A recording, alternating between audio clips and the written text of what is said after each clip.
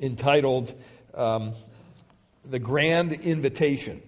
And the Grand Invitation has to do with, clearly, evangelism.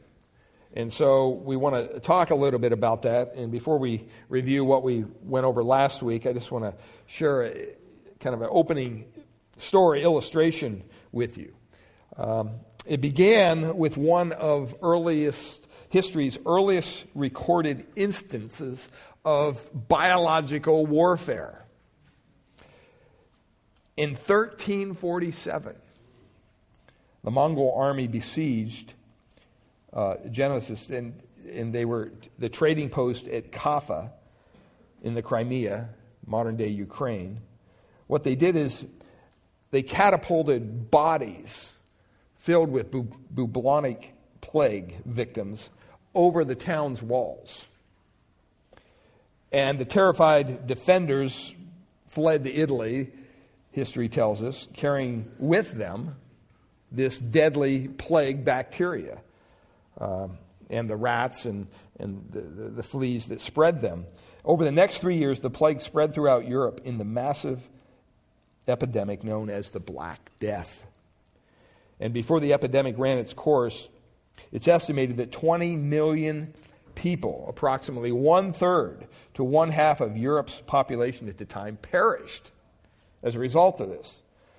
The coming centuries would see recurring outbreaks of the bubonic plague, which would remain a dangerous, unchecked killer until finally antibiotics were developed in the 20th century. Though the Black Plague is one of the most infamous epidemics in history, it's not the only one. The influenza epidemic in 1918 killed an estimated 30 to 50 million people. And several million more people died about the same time because there was an outbreak of typhus in Western Europe. Other infectious diseases today, we know malaria, yellow fever, recent times, AIDS, things like this have claimed uncounted millions of victims. But there's one plague that is far more widespread and far more deadly than all these combined. The Puritan writer Ralph Venning called it the plague of all plagues. It affects every person who ever lived. It's 100% fatal. Unlike other plagues, which can only cause physical death, this plague can cause spiritual and eternal death as well. We know that as the plague of sin. Because of Adam's fall, the entire human race was plunged into sin. Even David in Psalm 51:5 recounts, "Behold, I was brought forth in iniquity, and in sin my mother conceived me." Psalm 58:3, he adds this, "The wicked are estranged from the womb.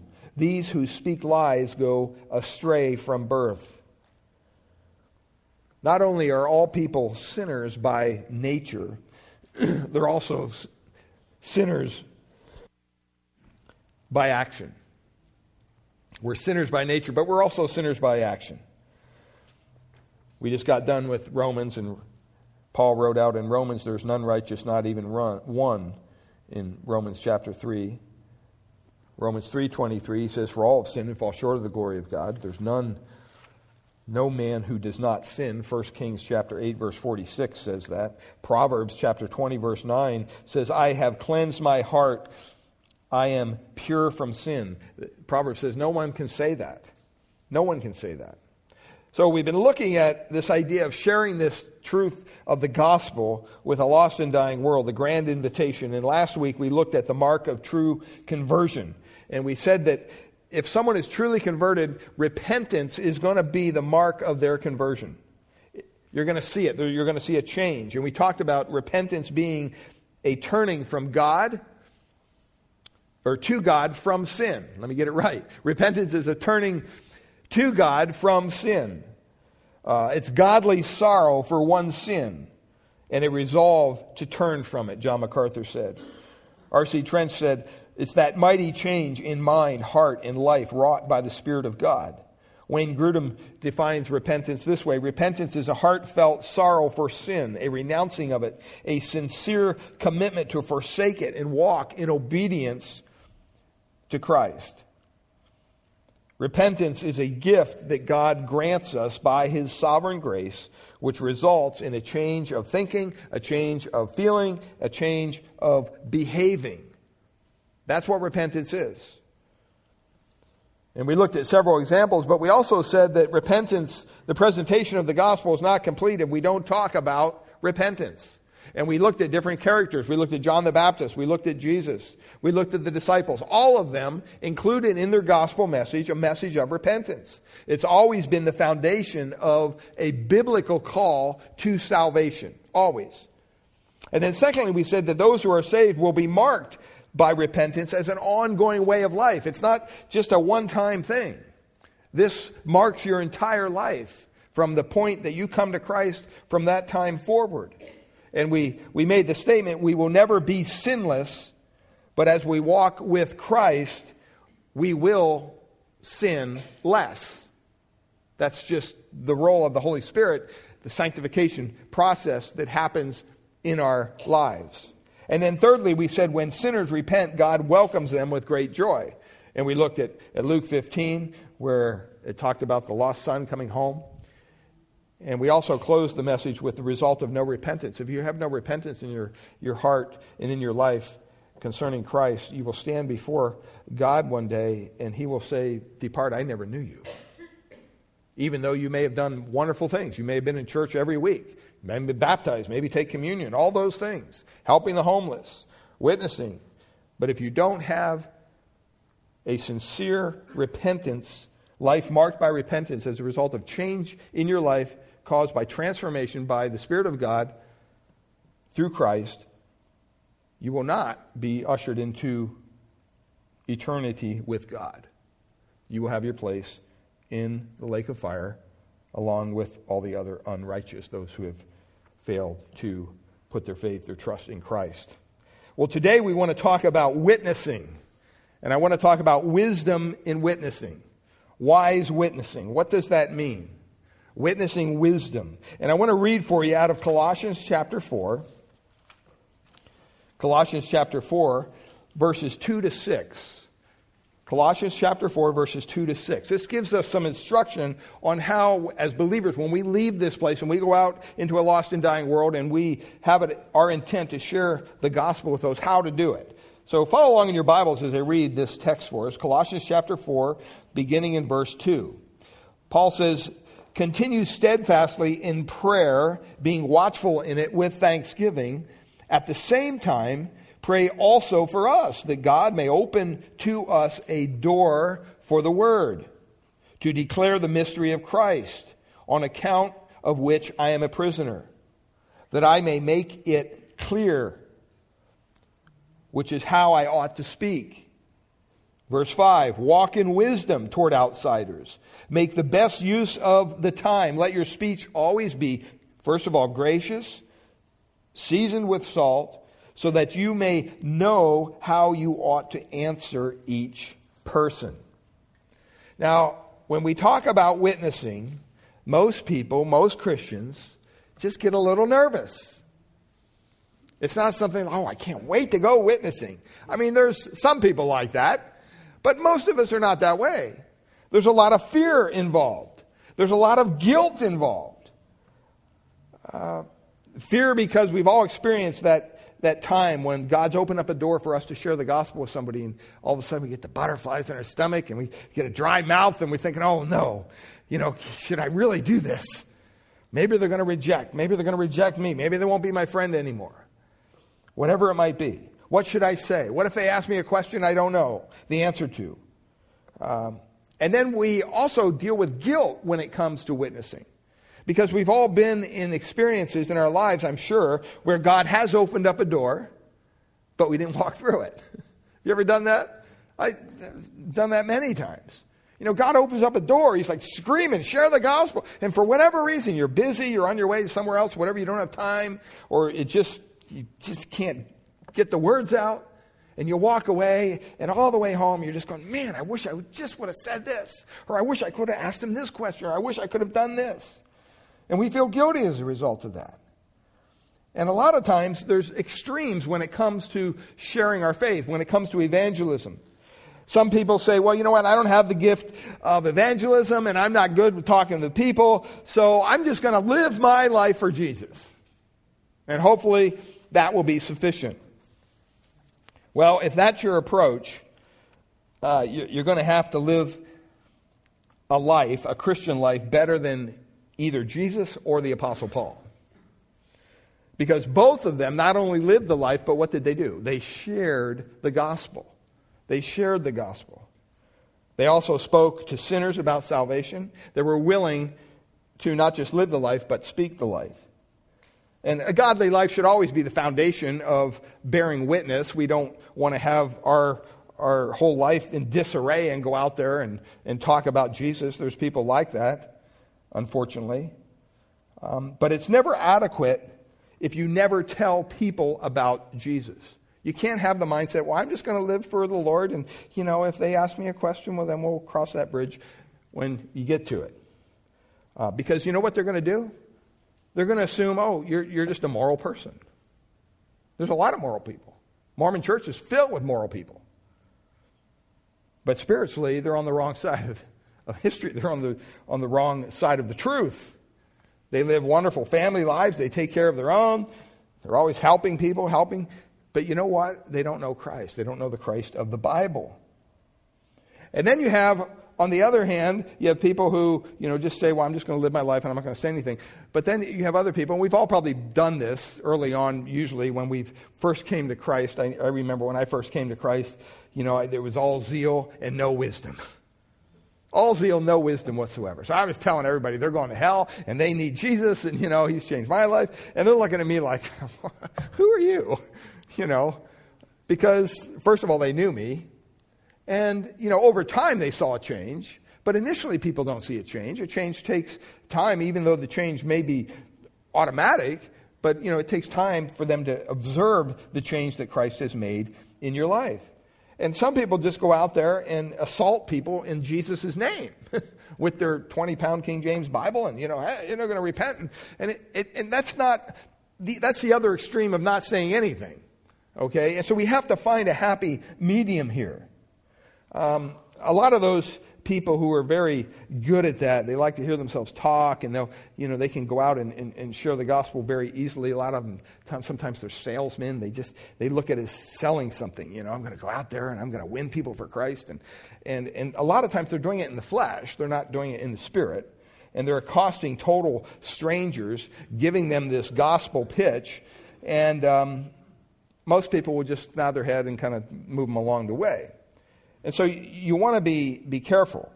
So those who are silent witnesses for Jesus gain a further excuse. Well, I don't want to be like that guy, so I'm not going to do that. I'm not going to say that. I'm not going to be the guy that puts a soapbox up out on the corner and shares the gospel, which is a legitimate way to do it. There's nothing wrong with street preaching, by the way.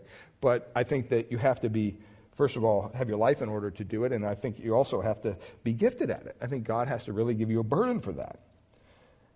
And so the Lord doesn't want us to be silent witnesses, but he doesn't want us to go out here and assault people in Jesus' name either. So what we're going to find today is where Paul gives us some information so that we can find that happy medium. He wants us to be wise witnesses who obviously live lives that are honoring to him, and who take advantage of every opportunity to talk graciously to lost people about the Savior that we hold so dear. So to be wise witnesses, walk with wisdom and talk with grace to those who are outside Christ. This is what he says. He says this in verse 5. He says, conduct yourselves, walk in wisdom. That's literally what that means. As you're going, do it wisely.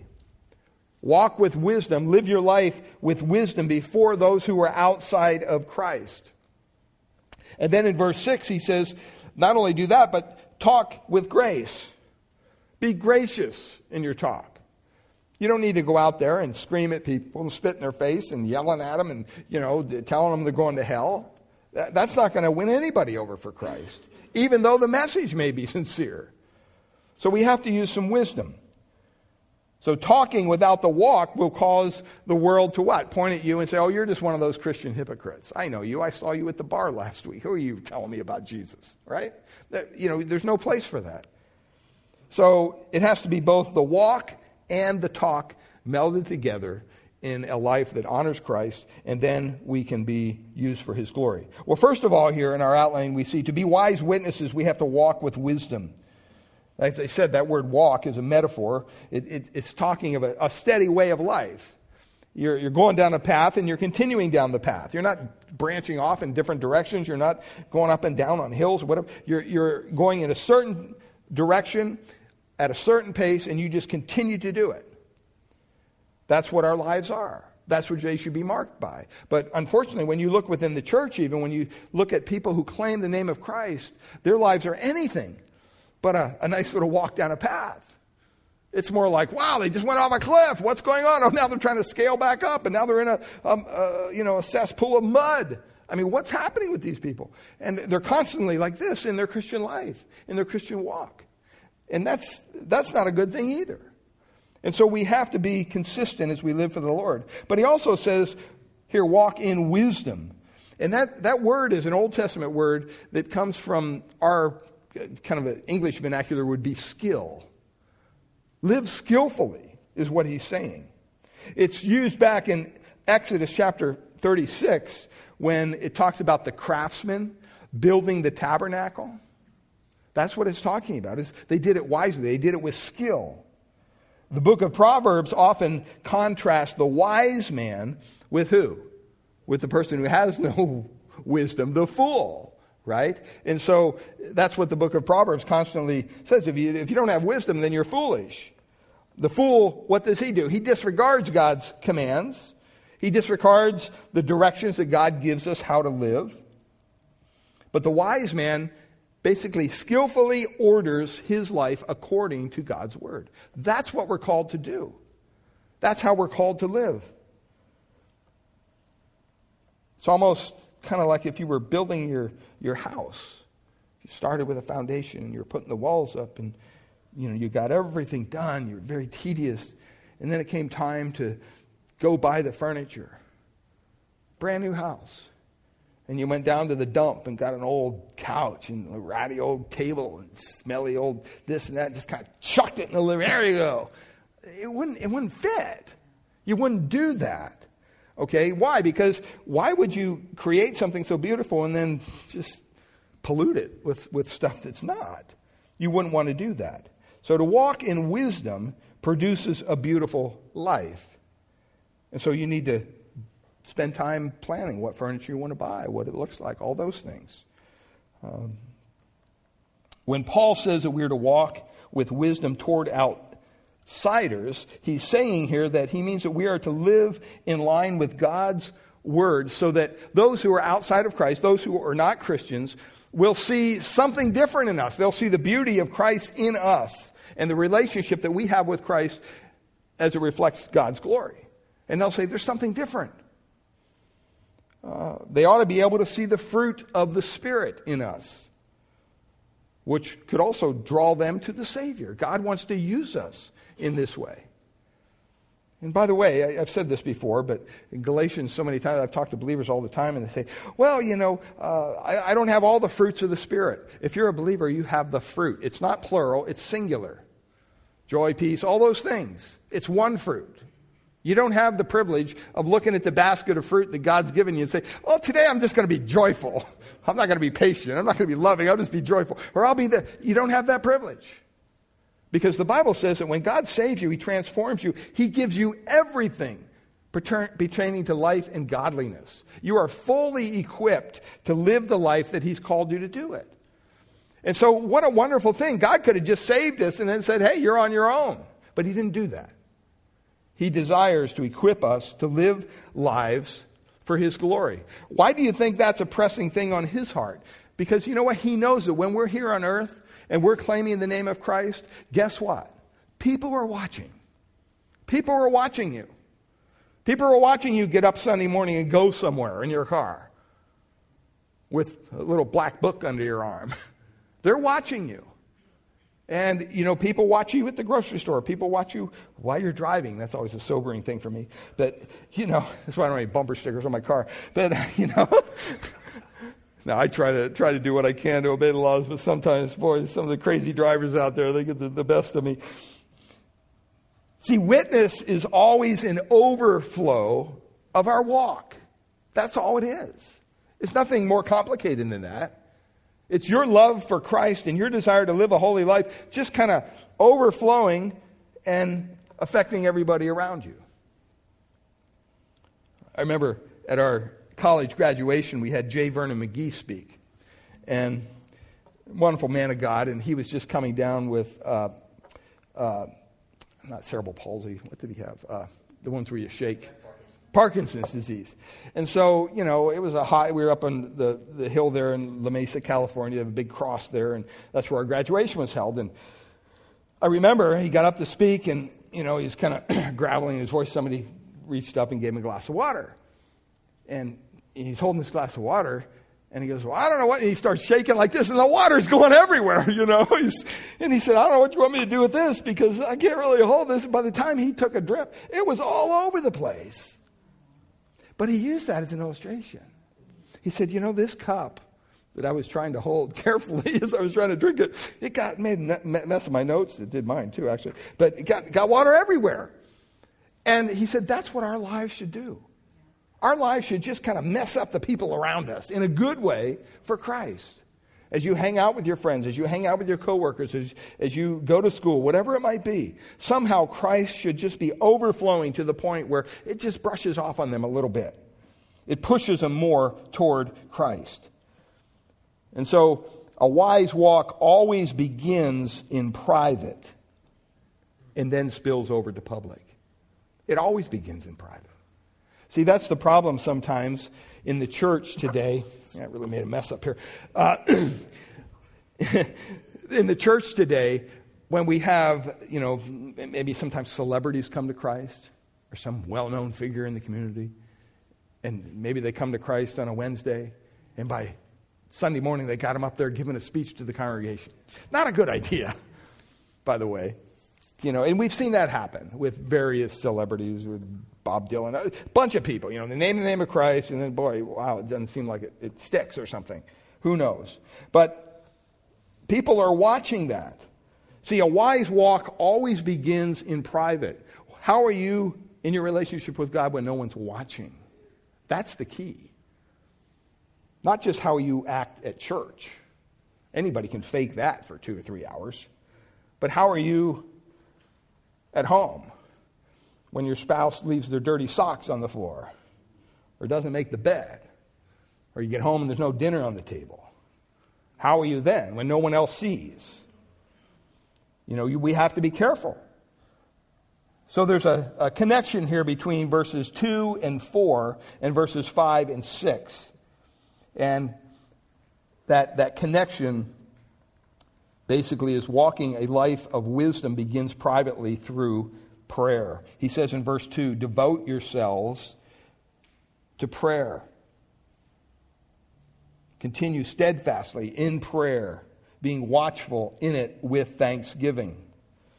So a private walk with God in prayer is the foundation, the fundamental thing that needs to happen in your life if you're going to be any kind of witness for Christ at all. If it doesn't start there, in prayer, you're really barking up the wrong tree. And so Paul goes on in verse 3 to ask for prayer. He says, hey, pray for me because I want to share the right message with people. So prayer is the first step in wise witnessing. Before you talk to a person about God, it might be best to talk to God about that person. Does that make sense? Yes. So we need to do that. We need to make sure that, we're not just barging into the coffee shop and trying to hand out, but I want to be praying for these people. Or your workplace or wherever it might be. There's a helpful book that talks about prayer, specifically in evangelism. It's called Concentric Circles of Concern. It's published by Broadman Press. Concentric Circles of Concern. It was written by Oscar Thompson. And he basically lays out to his students to make a list of people, which he calls concentric circles of concern. And so you're in the center of the circle. You've got to be right with God, is his idea, before you can be his witness. And moving out from the circle, the center, in the next circle is your immediate family, your relatives, maybe your close friends, neighbors, business associates, and it just keeps on going out. And maybe someone you don't even know further out on the concentric circle list there. And you list each person's needs. You begin to praying for them, and you ask that God would engineer circumstances in their lives somehow to draw them to Christ. And that you're willing to be part of that process. Pray that you would be a channel of his love, a picture of his grace, that he would give you opportunities to speak truth into their lives. And look for needs to help each one of those individuals on your list. That's a wonderful way to go about it. Because his thesis basically is this: the most effective evangelism takes place in the context of loving relationships. Doesn't that make sense? I mean, that's the way to reach out people, is to reach out to people that you have a relationship with, where lost people can see changes that Christ is making in your life. I can run downtown Redwood City and grab somebody and start sharing the Lord with them. And God may use that. Who knows? But they don't know me. They don't know what God has done in my life. They haven't seen any transformation in my life. But if I call up a buddy from high school who knew me back then and then knows me today, and they see a change, wow, that gives me an open door to share with them why that change is there and why Christ is an effective change agent in your life. A lot of times as a youth pastor, I remember we'd take kids away to camp, and some of the kids were genuinely saved. And they would go back home to their unsaved parents. And it maybe took 48 hours before that parent was calling me, "What did you do to my child?" And some of them were good calls. Most of them that quick were not good calls. They're trying to tell us we're going to hell, and we can't go to this church anymore. We need to come to your church. And it's like, well, and I had to kind of pull them in my office and say, look, this is the best way to witness to your parents, by just, full-blown sharing the gospel with them in that way. The best way for you to be an effective witness in your home to your parents is simply do what they do. Do what they tell you to do. Do it with joy. Do it with love. Do it on time. Clean your room. And then do a little bit more. And when they see a change in you from someone who has a room that looks like a disaster to someone who comes home from camp as a new transformed person in Christ, realizing, wow, they need to get their life in order, and you begin to straighten things up and you begin to live for the Lord before your parents, pretty soon they're going to be asking you, what in the world happened to you? See, but so many times we want to get the cart before the horse. So we want to tell everybody all this stuff without living it. And a lot of times that doesn't prove effective. Now, there's nothing wrong with telling those around us, maybe even we don't know about Christ. God can use that. But it's a lot more effective to be praying for those people, and to, out of that loving relationship that you have with them, is an important thing to realize. That's why thankfulness in prayer is important. A life of thankfulness stems from submitting your life to God's sovereign hand. And that's what prayer is. He makes it very clear that, sometimes we have to make sure that we are understanding what God wants us to do. Don't grumble and complain.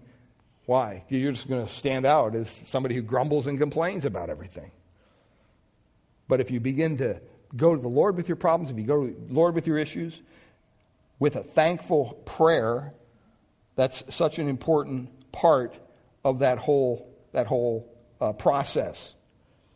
So we want to have prayer as the foundation. And then also walking with wisdom occurs outwardly by making the most of every opportunity.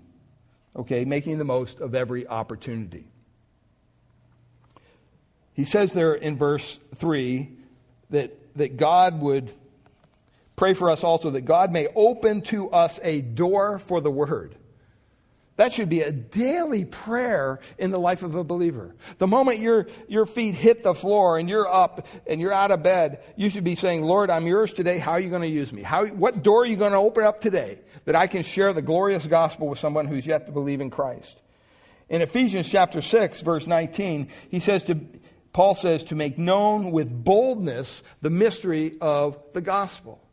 You know, some people have a natural boldness, but I found most Christians don't have that. And so we need to pray for it.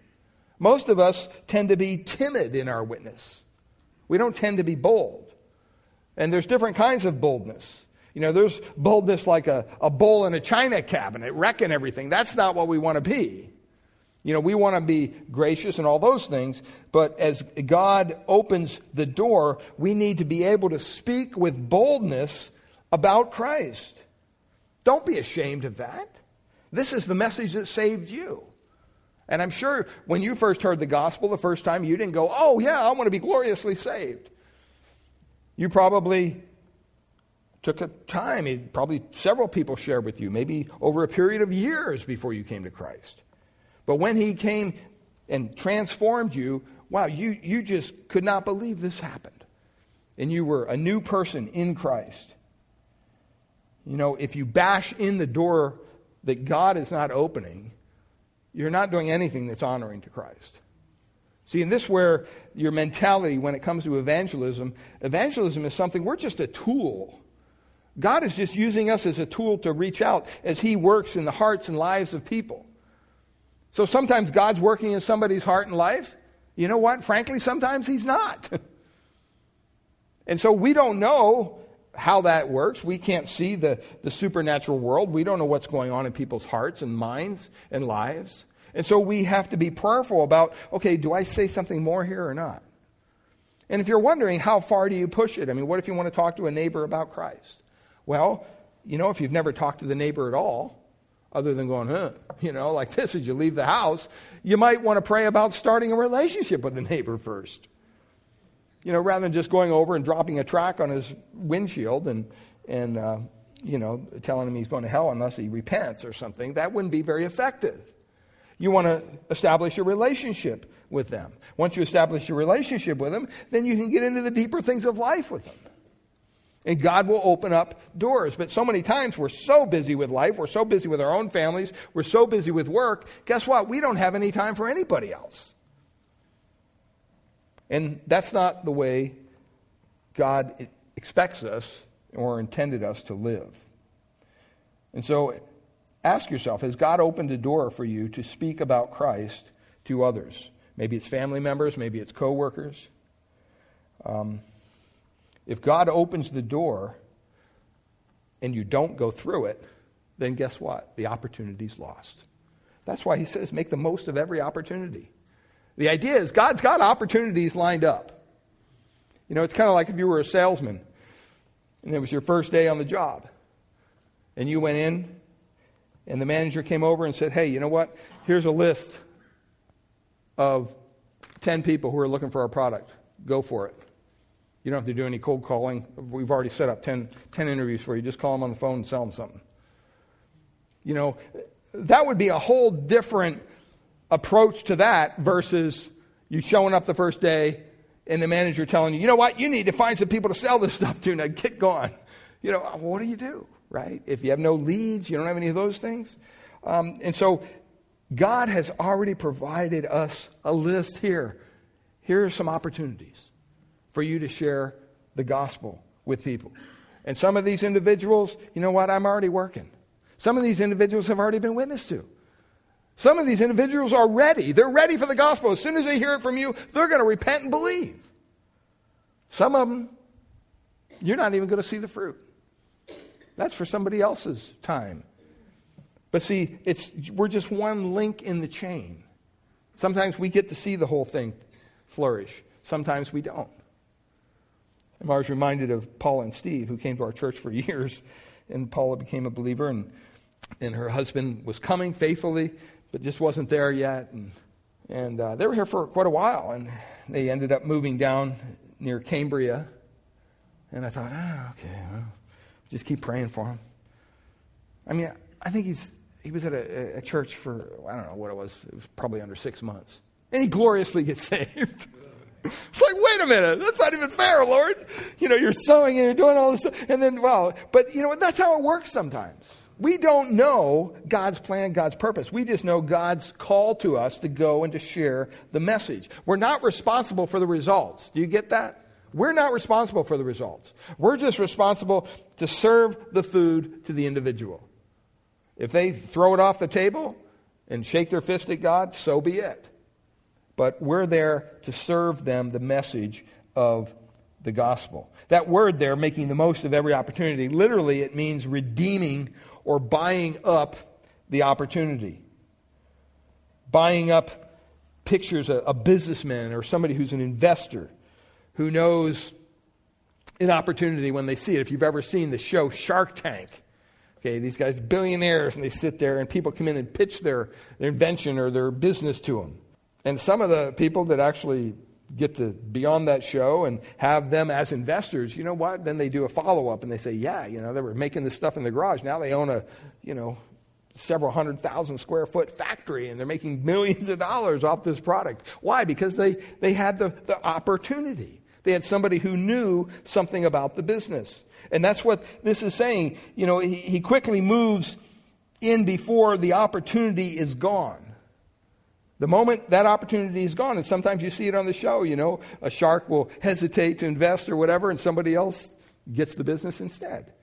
We need to make sure that we're making the most of every opportunity, that God leads people across our path. Don't be afraid. Don't be worrying, what if they respond this way? You know what? You're just a link in the chain. You're just there to deliver the message that God has laid on your heart for that person. We need to be a careful shopper. We need to know when things are going on sale. That's the idea, that we're making the most of every opportunity. We're redeeming, we're buying up every opportunity that God gives us. A lot of us, I'll speak for myself, sometimes we miss opportunities because my mind's in a hurry. I'm off somewhere doing something, whatever, and God opens up a door, but you know what? I walk right by it. And, and then I should have stopped talking to that person. I should have said this. Sometimes this happens on planes sometimes. You go, you're preparing for a trip, and I'll load up my little carry-on thing with a bunch of tracts and, the $1 million bills and all this stuff. And I have all these good intentions, and I get on the plane and it never works out, for whatever reason. And so it's kind of frustrating sometimes, but the intention is to be, look for those opportunities. Paul asked for prayer so that when God opens the door, and this is what's important, when God opens the door, we're not to open the door, He's to open the door, that we would speak forth the gospel. That's what his prayer was. Lord, when the door is there and the opportunity, just help me get it right. Just help me speak the gospel in a way that's loving and gracious. Now remember, at this time he's confined in prison, but he's still looking for opportunities. He's still looking for opportunities. And that should be our mindset as well. Sometimes, it's interesting. You talk to people who have lived a long Christian life, and maybe they're in retirement, and, I'm retired now. Well, that doesn't get you off the hook. God still has opportunities for you. And, I'm blessed. Sometimes we go over to the Brookdale there, and Keith's always introducing new people to us when we go there. It's like, well, I just wanted them to come. It's such a neat thing to see somebody who's interested in someone else's spiritual welfare, even though they're up in age, whatever, it's important. See, and that's so it should be important for us as well. So if you get the opportunity to talk with a lost person about Christ, the next question is, what do you do?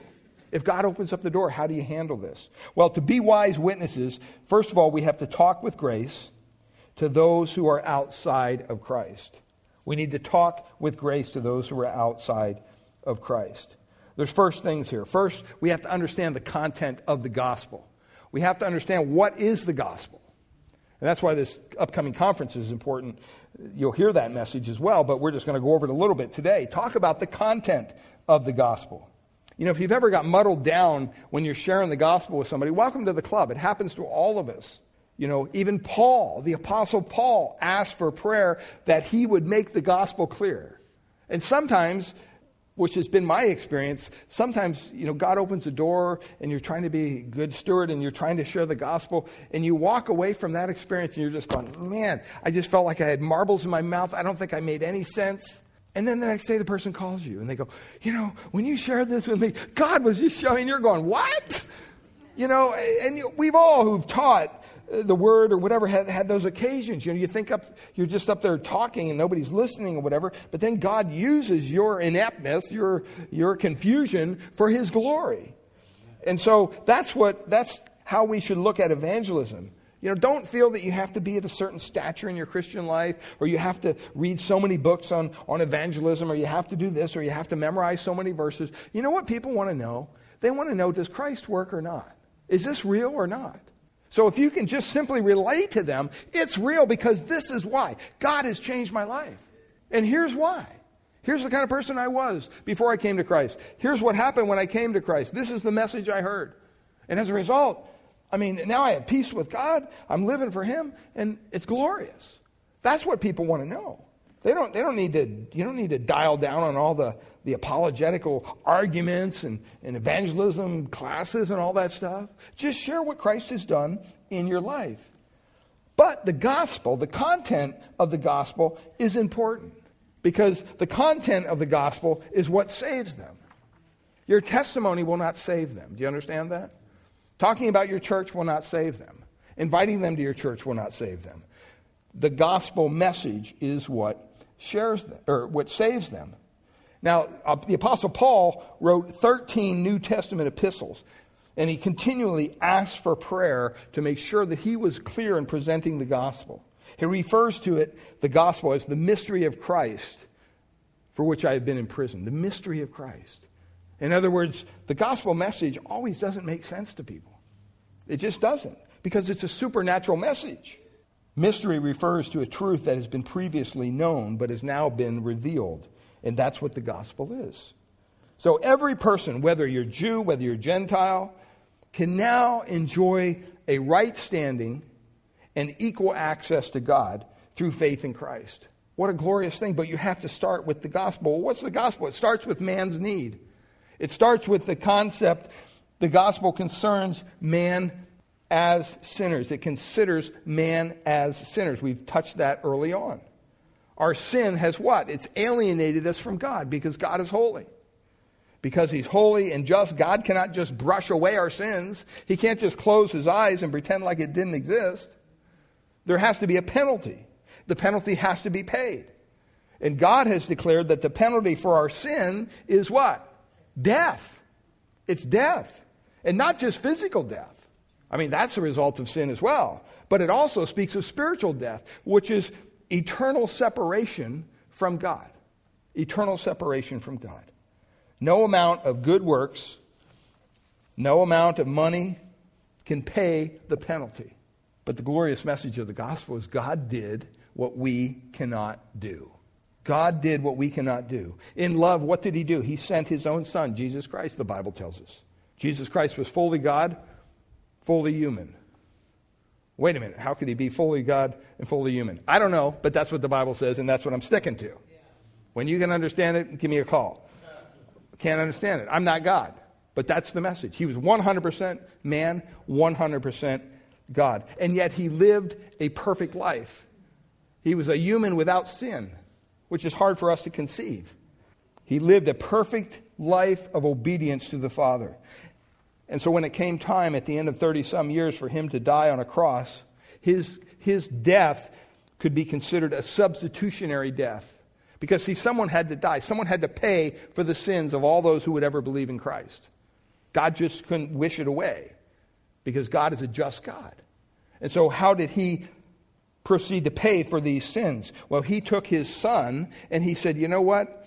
Here's what we're going to do. You're going to go down there, you're going to live 30-some years, and then you're going to go to a cross, you're going to die as a perfect human, and yet fully God. And you're going to take upon yourself the sins of everybody who will ever put their faith in you for salvation. That's going to be placed upon you. Even though you're perfect, you've never committed any sin, you're going to feel the weight of everyone's sin who would ever put their faith and trust in him. And in love, he sent his Son, Jesus Christ, down here to do just that. And he paid the debt that we deserve. He paid it for us. It'd be like if you owed somebody a debt for something and someone else came along and said, you know what, I want to take care of this for that person. You don't even have to know about it to benefit from it. I can go to the person that you owe the debt to and say, hey, you know what, here, I'm going to pay so-and-so's bill for $100, so forget it, it's gone. And the next time you see that person, hey, I owe you that $100. Oh, no, taken care of. Well, what do you mean? It's taken care of. Well, who paid for it? None of your concern. It's done. See, what a glorious thing.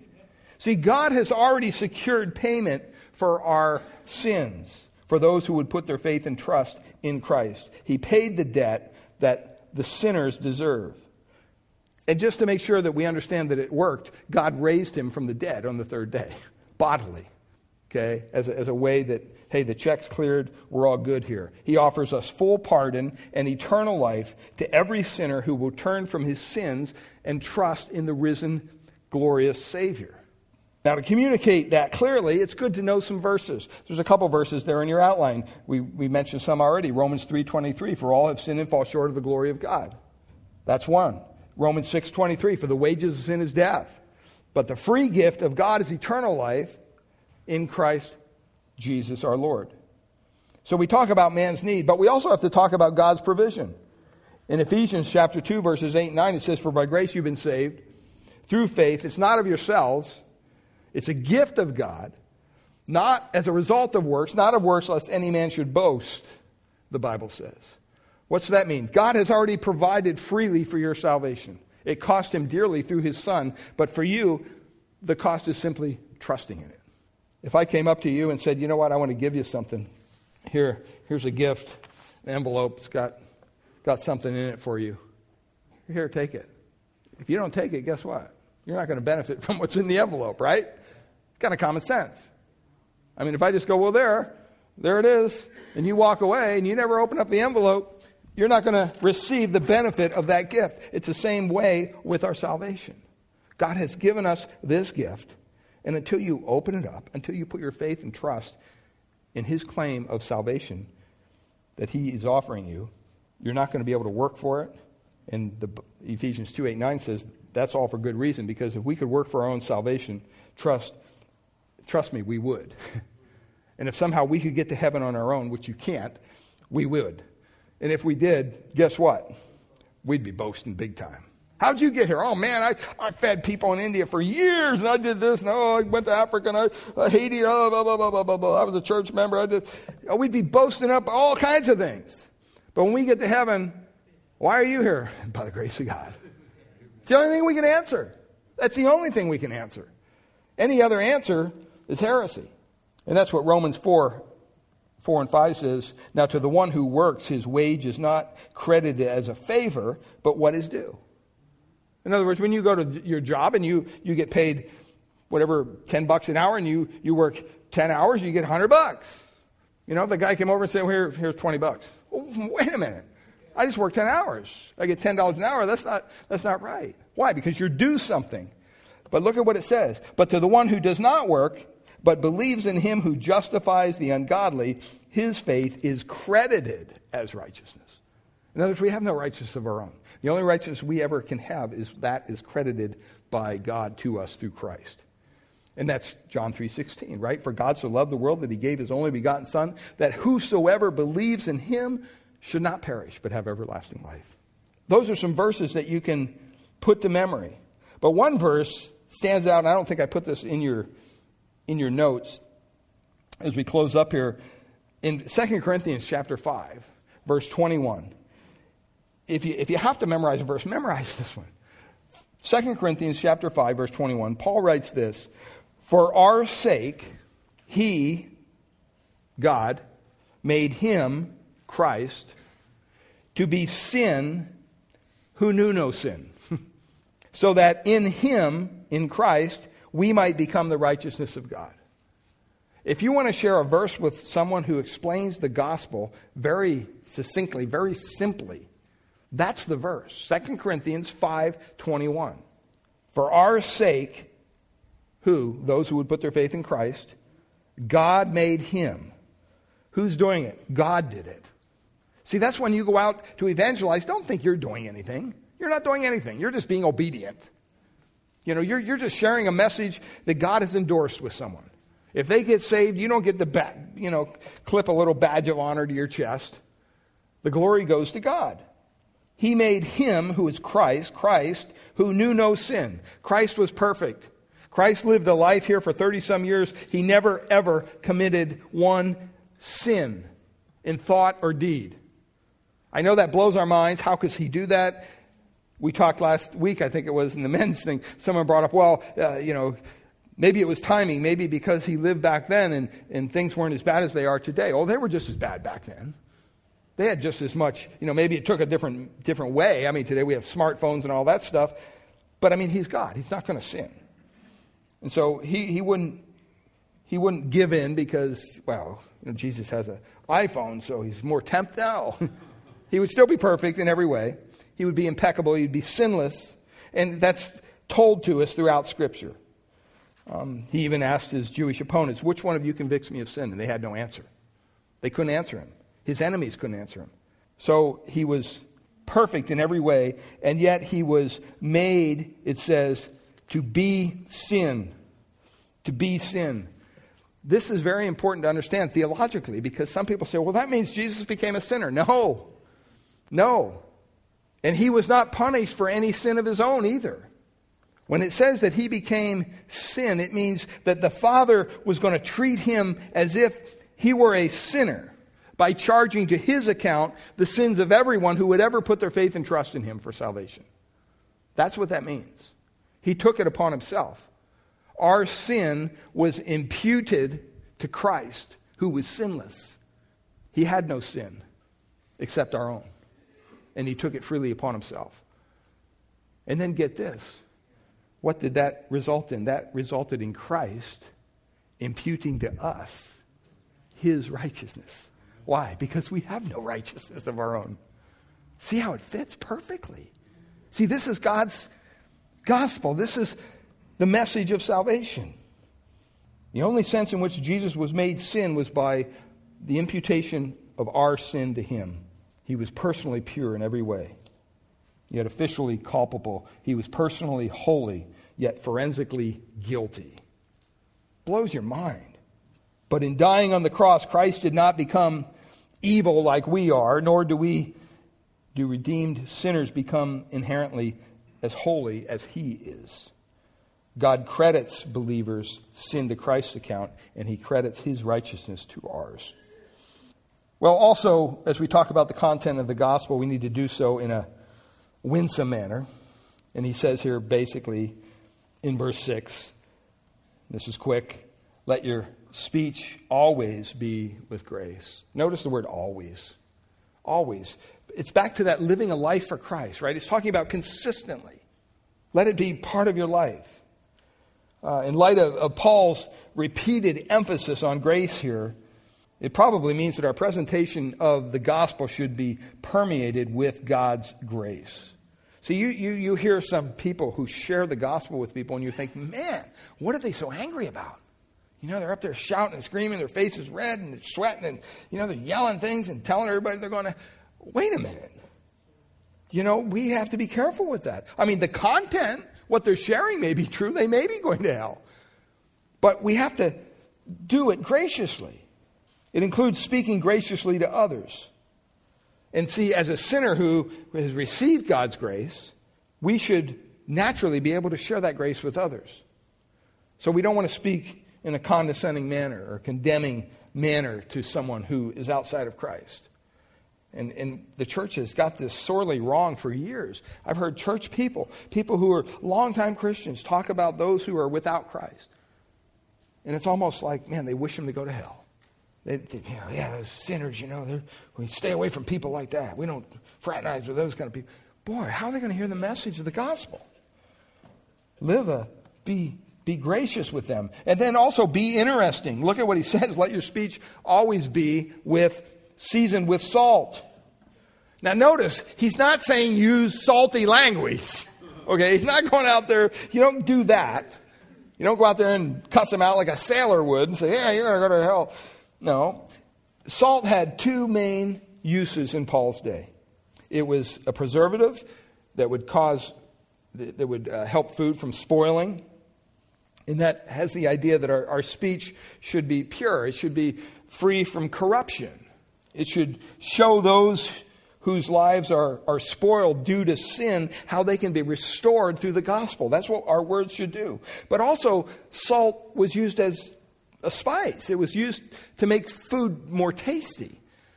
I mean, don't you love a steak with a little salt and pepper on it? And sometimes people put all this stuff. Oh, I marinated it for 3 weeks in this stuff. I just like a steak with pepper and salt and on the barbecue. That's good enough for me. That's great. Oh, I'm talking about food. I'm hungry probably.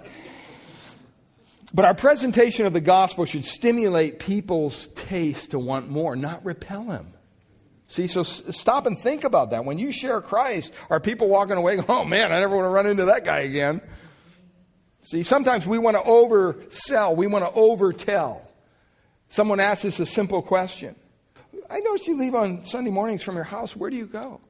And we think, wow, God's opening the floodgates of this giant door. And so we spend the next hour and a half, whipping out tracts. And all they're saying is, where do you go? They didn't ask you anything else. A simple, well, I go to church on Sunday. That's it. Leave it there. You don't have to double down and, I gotta get them to say the sinner's prayer. You don't have to do that. God's perfectly in control of this situation. All right? And so just remember, be gracious, be interesting. Okay? Share with them maybe some truth that God has given you, whatever it might be. And then thirdly, be sensitive. Be sensitive. Notice that he says here that you may know how you ought to answer each person. I've met some Christians that have been through evangelism classes and they're so indoctrinated, they just go out and they're like on auto, boom, they go through their little presentation and whether the person's listening or not. And if they can close the deal, they close the deal and they move on to the next person. There's no rejoicing with them. There's no follow-up. There's nothing. Because they pinned the little badge of honor on their chest saying, I led someone to Christ. Well, that's not what Paul's saying. He's saying you should know how you should respond. Look at what he says, to each person. Just because you share the Lord with your neighbor in one way, that may not be the same way you share the Lord with someone else. We have to be sensitive. Now, I may not share a full-fledged thing of the gospel because of time or whatever. But you know what? You get in what you can. You don't, if God opens the door this much, that's how much you go in. If he opens it real wide, then you walk through. And you do it in faith. It's not how much you know. It's not how much you've memorized. If they ask you a question, you know what, that you can't answer, you know what the best question is? I don't know. Don't try to fudge it. I think the Bible says somewhere, I don't have my references. Say, you know what, that's a really good question. I don't know. But I can find out for you. Okay, just be honest and be open. If you don't know something, you don't know something. And see, God will honor your humility and your lack of knowledge. He'll infuse you with a knowledge that comes only from the Holy Spirit because you're trusting him to use you anyway. And you'll walk away from some situations going, man, I don't even know where that stuff came from I just shared with that person. See? And why? Because you're trusting in God to use you for his glory. Well, let's close in a word of prayer and then we'll go enjoy our fellowship food over in the fellowship hall. Father, we thank you for your word. We thank you for the gift of evangelism that you give to us to participate with you in sharing this wonderful message that Christ came. He lived a perfect life. He died a horrible death. And he took upon himself the sins of all those who would ever put their faith and trust in him and those who cry out and say, Lord, I'm a sinner. I need something more in my life. I want you to forgive my sin. I want to commit my life to you. He'll answer that prayer, and he'll transform you. He'll give you new life in Christ, the Bible speaks about. And your sins will be forgiven, past, present, future. And you'll know what it means to be in right communion with your Creator, God. And you'll have a new desire to read his word and to fellowship and to witness and to talk about his glorious deeds in your life. And so, Lord, we pray for each soul that's represented here today. If they've yet to put their faith, their trust in Christ, I pray that they would understand it's just that simple. It's a matter of God working in your life and bringing you to a point of repentance, a change of mind, a willingness to turn from sin to God. And we do that through the gift of his Son, the Lord Jesus Christ. You can cry out to him right now, Lord, be merciful to me, a sinner. Save me. Help me understand this truth I'm hearing this morning. And for us believers, I pray that you would equip us with the Word, with the Spirit, as we go out into this lost and dying world, souls to be saved. We pray these things in Jesus' precious name. Amen.